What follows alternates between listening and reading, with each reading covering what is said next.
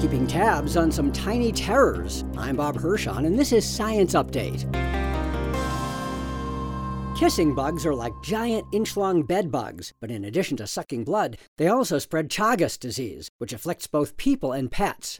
The insects are found in many southern states, as well as Mexico and Central and South America. At Texas A&M University, entomologist Gabriel Hamer and his colleagues are using tiny radio transmitters to track kissing bugs to learn where they hide during the day. And so we were able to find a few of these daytime hiding locations.